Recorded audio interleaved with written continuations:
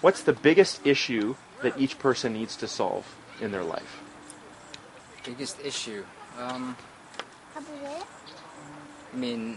I look at more as a pragmatic way, like survival. For sure. Like employment, supporting a family, putting food on the table. That's what I would think. Some people are kind of looking more towards just money would be the biggest issue, or being in shape, or losing weight, or anything. I think just kind of finding what makes you happy is kind of the hardest thing for people to find out. Anxiety. I think like a lot of people have anxiety over like school or like parents, like stress related. I think it's like more to do with suffering. Just like the Dalai Lama, how Buddha talks about suffering. It goes down pretty deep because everybody experiences suffering in their own kind of way, right? And there's no way of avoiding it, so it's best to just be mindful about it. And there are many ways to practice this. So through meditation, mindfulness training, and stuff like that. I actually wanted to go to Tibet to reach out to find my inner self, like the pathway to my life, the true meaning behind life is. So yeah, it has to do with suffering, and it goes down really deep because I started reading a lot about mindfulness, and there's a lot of scientific research that supports the evidence that mindfulness does help in terms of anything, anxiety that you experience in everyday life. And so I guess the solution to suffering is being mindful of it. Being mindful, yeah. Life in this world is very hectic now this time. There's a lot of trouble. But if you believe in God, you have a relationship with Jesus Christ, it's easy to, to overcome those things.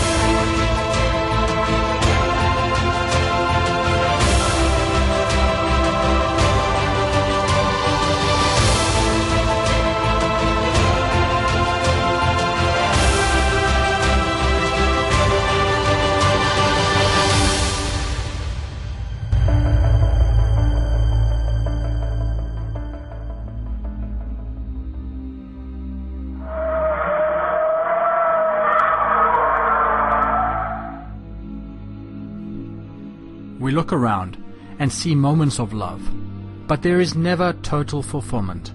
Like a seesaw, teetottering, moving back and forth, having glimpses of love, glimpses of fulfillment, but never quite content. Like something is missing, and in a nagging, a void. What is this void? And how can we fill it? If I say get over it, ignore it, or just be positive, would it change the situation? If I said, that's life until you die, would you accept it because you sure won't live like it? If I said it is God who fills it, would it make sense and would you care? To illustrate this, let me tell you a story of a man called Adam. He is an amalgamation of many out there. You could be one of them. At the end of his life, he went on this quest to fill this inner void that plagued him his entire life. He looked at the lives of the various religious founders through the ages and found that Buddha had spent much of his life trying to fill this void through abstinence and meditation, but still couldn't fill it. Now Muhammad spent much of his life trying to kill those who refused to listen to him, but still the void wasn't filled, and he ended up in a place separated from God called Barzakh, meaning separation, void. There was only one who filled this void for Adam. But before I tell you who or what it is, let me tell you his story. Adam was educated in the best schools, attended the most recognized education institutions in the world. And as a young child, he recognized this inner void. This inner void caused him to do wrong, to destroy, to fear the unknown. It was never satisfied, like a raging lion that needed to be fed, but was never full. He turned to sex, and more of it. It didn't happen as frequent, therefore he sought it elsewhere through other relationships, pornography, and going to gentlemen's clubs. It seemed to satisfy him like honey, but moments later he regretted it, and it was like gravel in his mouth. He was no gentleman, more like a ravaging wolf, all in secret, just hoping his family never found out. He heard that education was the key to success. He thought success filled the void, so he heaped up letters behind his name, giving him access to new and many avenues. He initially liked being called Doctor, Professor, but it was short-lived. He also heard that having a beautiful wife was the answer. It wasn't the answer, because he had a few, and he still wasn't satisfied. Now he focused on the market and financial trends, making money and making lots of it. He had cars and houses, a good healthy bank balance, but he wanted more. He wanted more of everything, especially more money. So he gathered up and heaped up his fortune. He went faster and faster with no end, and when he thought he had arrived, he was still unsatisfied and grew worse. He was busy. It was like he was being dragged through life and missing it. As he grew older, his friends started dying around him, and he started asking, what is the point to life? Why do I still feel so unsatisfied? What is this inner nagging, this inner void? When he was younger, he seemed happier than now, but the older he grew, the more rejected and bitter he felt. It was harder to please him. Negativity was gripping him on every side. Yes, he had a lot of people around him, but he was lonely and getting older. He did everything in his power to stay young. Eat properly, get plastic surgery, get anti-aging treatments, but as soon as he did, he needed to do it again, like a hamster on the wheel of the inevitable. People around him told him to be positive and do yoga, so he purchased New Age guru tapes, did some yoga and listened to some motivational speakers, then stood looking into a mirror saying, "You're good looking. You're young. You can do it. Be positive. I am positive. You're the man." While in his mind he heard the words, "Kill yourself, you hypocrite." Instead of feeling positive, he felt more possessed, like he was in a downward spiral of hypocrisy. Where was he going? What was he doing? Now he lost his job. They say retired, but that's another word for I don't want what you have to offer. You're too old. He felt pushed aside by society, useless, and his money was running out fast. He didn't want to depend on anyone and kept thinking how long he could survive until his money ran out. Is this what life ends up being? Thrown away and empty? Drained away, trying to survive? Is this life?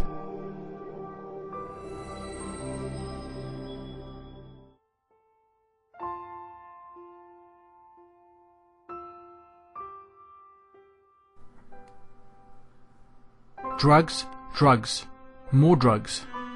But unlike hardcore drugs where some go to find moments of relief, also trying to fill their inner void, Adam was more discreet. Way more discreet. He had his doctor friend prescribe him whatever he wanted, and when he didn't want to abuse his doctor-patient relationship, he went to over-the-counter drugs to give him a righteous buzz, still trying to push to fill this inner void, but felt miles away. There were many times that he used his prescription as an excuse but at the same time definitely didn't want anyone's pity. This brought him to a moral turning point to look outward. He started helping people by giving money to the poor and to charities. It did feel good, for a time. Then afterwards, he started judging those who didn't give and also judging those who received what he had given. They appeared to be an ungrateful bunch, never satisfied, just like him. Their thankfulness seemed false, unsatisfying. It was like water off a duck's back. So he went to mosques, synagogues, temples, and churches. He sat trying to get something, but didn't know what, just hoping that religion was the answer to the void. But those who he met were broken just like him, having smiling, worn-out faces, trying to say something opposite to how they really felt. At the same time, he looked at some of the celebrities he admired, who seemed to have it all: fame, friends, fancy cars, more houses, and more money. Why weren't they satisfied? They too were trying to fill their inner void. To what extent? The void was like blood in the water to sharks. It called dark forces of fear, and depression crept in like a predator, seeking to devour its prey. The void became all-consuming, and they all ended up killing themselves, just like his friend, Robin Williams.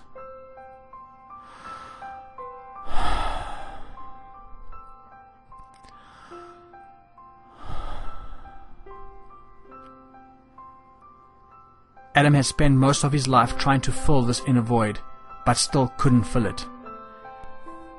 As a result, it caused him to feel dirty, unholy, and downright sinful. No one needed to tell him this. He knew it. Comparing himself to others was a laugh. They all had their hang-ups. But now, what came next?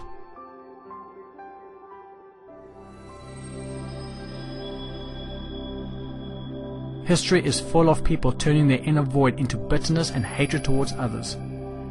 This is the final stage of self-hatred.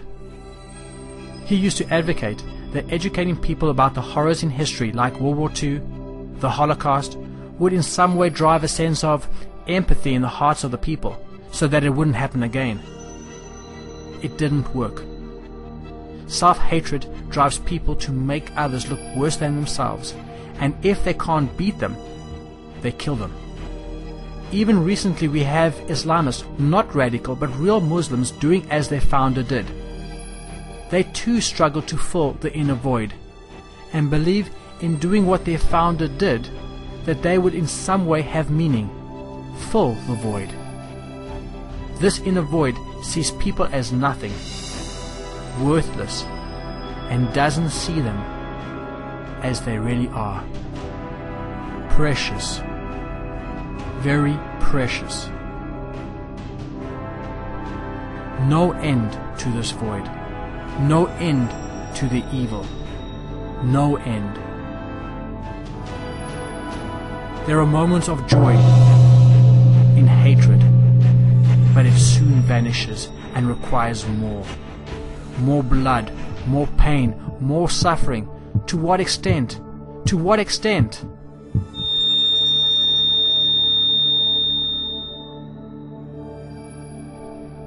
As Adam reflected on death, he wondered what the point was. Death comes to all, rich and poor, great and small, high and low, young and old. It shows personal favoritism to no one. Even the beautiful tombs and the graves that litter the fields express nothing of the person's life.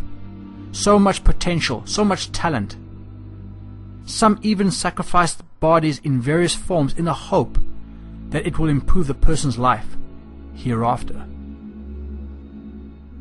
As he pondered on the possibility of the life hereafter, he wondered if life was one big testing ground for the beyond, and success would be either trying to fill the void, like he was doing, or is it actually filling it? Because only filling it will give a sense of peace to face the beyond.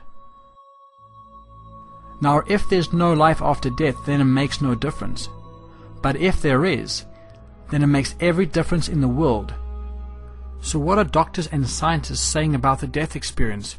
What happens just after death? Well, as the name near-death experience implies, these people have some event in which they are severely physically compromised. Generally, there's a severe physical malady that occurs very suddenly often or at the end of a chronic illness. Near-death experiences are very frequently associated with cessation of heart function or cessation of breathing function, and very often both. And given that 10 seconds after that the EEG, a measure of brain electrical activity, goes absolutely flat, it's medically inexplicable that near-death experiencers are having a conscious experience. There's so much more evidence behind something more going on with near-death experiences, something that is not medically explicable. There are blind people, including people that are blind from birth, that have near-death experiences, and for most of them it's a visual experience. That is absolutely medically inexplicable. These are people that are blind that for the first experience in their life where they've had vision and can see things in the world was during their near-death experience. There is no other explanation for that. Time and time again we hear accounts of people that have their near-death experience and their consciousness separates from their body. So from a vantage point of their consciousness apart from their body, they're able to see and hear what's going on around them while they're being resuscitated. Very often they can see incredible detail of the events going on around them. Out of all the near-death experiencers that I've studied that had their consciousness come apart from their body and where they were seeing earthly everyday events, essentially all of them, what they describe, has been absolutely plausible. And of all the near-death experiencers I've seen who actually went and sought out verification of what they saw while their consciousness was apart from the body, every single time, with only one exception, what they saw was or heard was absolutely correct. And there is no explanation for that, for consciousness apart from the body at the time you're having a cardiopulmonary arrest. To people that think that near-death experience is not legitimate, I would remind them that there's at least 12 to 15 million Americans that have had near-death experience. The near-death experience is, in fact, the dying experience. We will all have this experience when we die. The interpretation of the experience is in dispute. Nevertheless, it's a scientific fact, not a belief system, that we will have this experience when we die. There have been 3 major scientific studies of near-death experiences in the last 15 years. And all 3 of these studies document that these experiences are real and they'll happen to us all when we die. So the old ideas that these experiences are caused by a lack of oxygen to the brain or are hallucinations caused by chaos in the brain at the point of death are caused by the drugs that are given to patients that we resuscitate when we're dying. Those ideas were, of course, respectable scientific theories, but turned out to not be true. In fact, near-death experiences are the dying experience. And that's a scientific fact, not an opinion. So for Adam, the biggest problem in this world wasn't global warming. It wasn't famine or starvation. It wasn't even a lack of education. Neither was it a lack of money. It wasn't even sickness or cancer. Neither was it world peace or even physical death. The biggest problem he faced was filling this void, for this void dictated how he lived and what happened to him when he died. This void is, and always was, Adam's separation from God. Who can pay for Adam's rebellion against God? Who can reconcile him? Only then the inner void can be filled. But what happens if Adam doesn't find the answer in time? I got up at 3 o'clock in the morning to get a glass of water. And suddenly I was pulled out of my body, like being sucked out of your body. And I found myself falling through the air. and I landed in this actual prison cell in hell. Rough-hewn stone walls, bars, filthy, stinking, dirty prison, like a dungeon. Yeah. Now, this was an out-of-body experience. This was a vision, okay? Right. I've never had one like this before. But anyway, it was actually a prison cell. And there were these demonic creatures in this cell. What were they like? Reptilish in appearance, bumps and scales all over their bodies. Yeah. These particular two were about 12 or 13 feet tall. There's even scripture for that, but... Did they look like anything that you've ever seen a picture of? Yes. There are some depictions that are pretty accurate.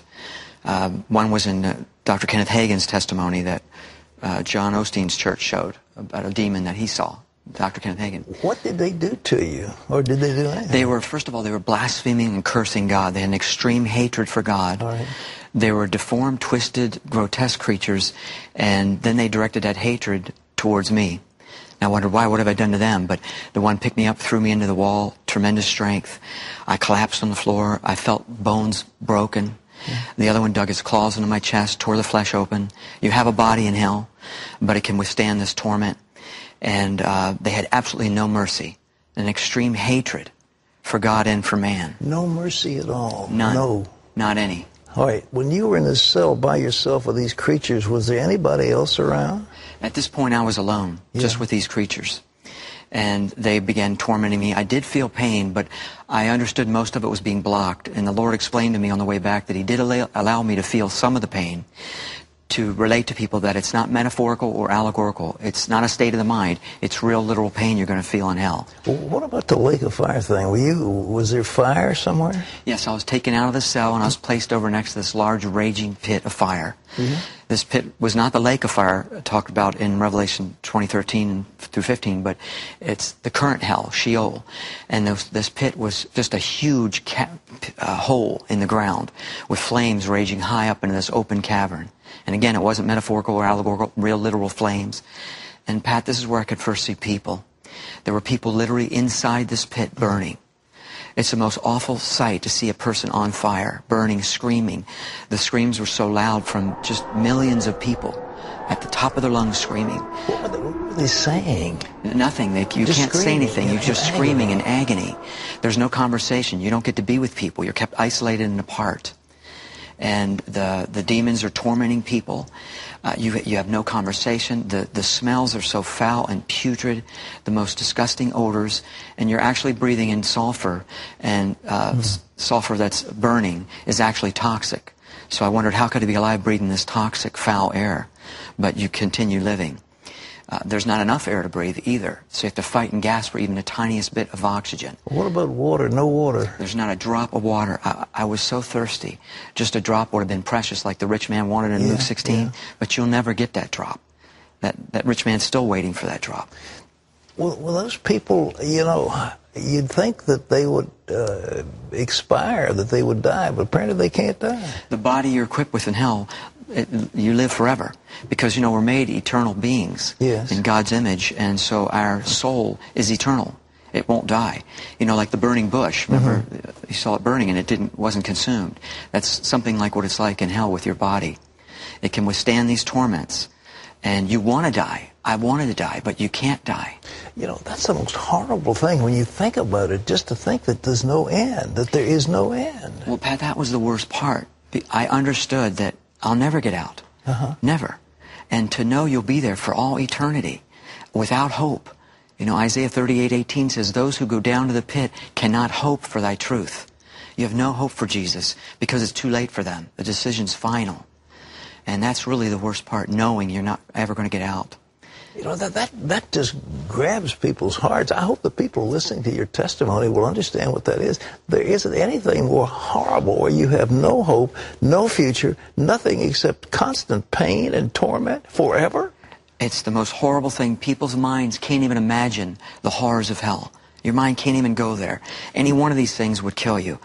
And the darkness, I only could see a little bit through the flames, but the darkness just consumes any of the light from the flames. It is so dark that you can actually feel the darkness. Exodus 10:21 talks about a darkness that may be felt. Yeah. So that's not an exaggeration. Because there's so much evil and wickedness in this place. There's no love of any kind. You understand you're never going to get rescued. There's no angels to protect you. There's no one to talk to. You're not going to get out of this place. No one to talk to. There's no fellowship. None. You know. None. You're not going to get out. You're not going to People think there's going to be a lot of their buddies in hell. It doesn't work that way. No, it doesn't work that way. You're alone. You're alone forever. Forever. And that's why people need to know how important this decision is to make that we have in life here. You know, we serve a loving God. He doesn't want anybody to go to this place. It was made for the devil and his angels, not for man. But man will go there because God loves man so much he gave him a free will to choose. Yeah. You know, and he said, your own words will condemn you. Did you finally cry out to Jesus? How'd you get out? Well, when I was viewing all this torment and people burning in the fire, I began being lifted up through this tunnel. Mm-hmm. And that's where this bright light appeared. Suddenly, this bright light. I knew immediately who it was. I didn't see his face, but I saw the outline of a man standing in this bright, pure, holy light. Yeah. Like no light I've ever seen. And I immediately knew who it was, and I just cried out his name, Jesus. And he said, I am. Yeshua the Messiah, also known as Jesus the Christ, said this: I am the way, the truth, and the life. No one comes to the Father except through me. For if you do not believe that I am He, you will die in your sins. Who is the Messiah? Who is this Yeshua?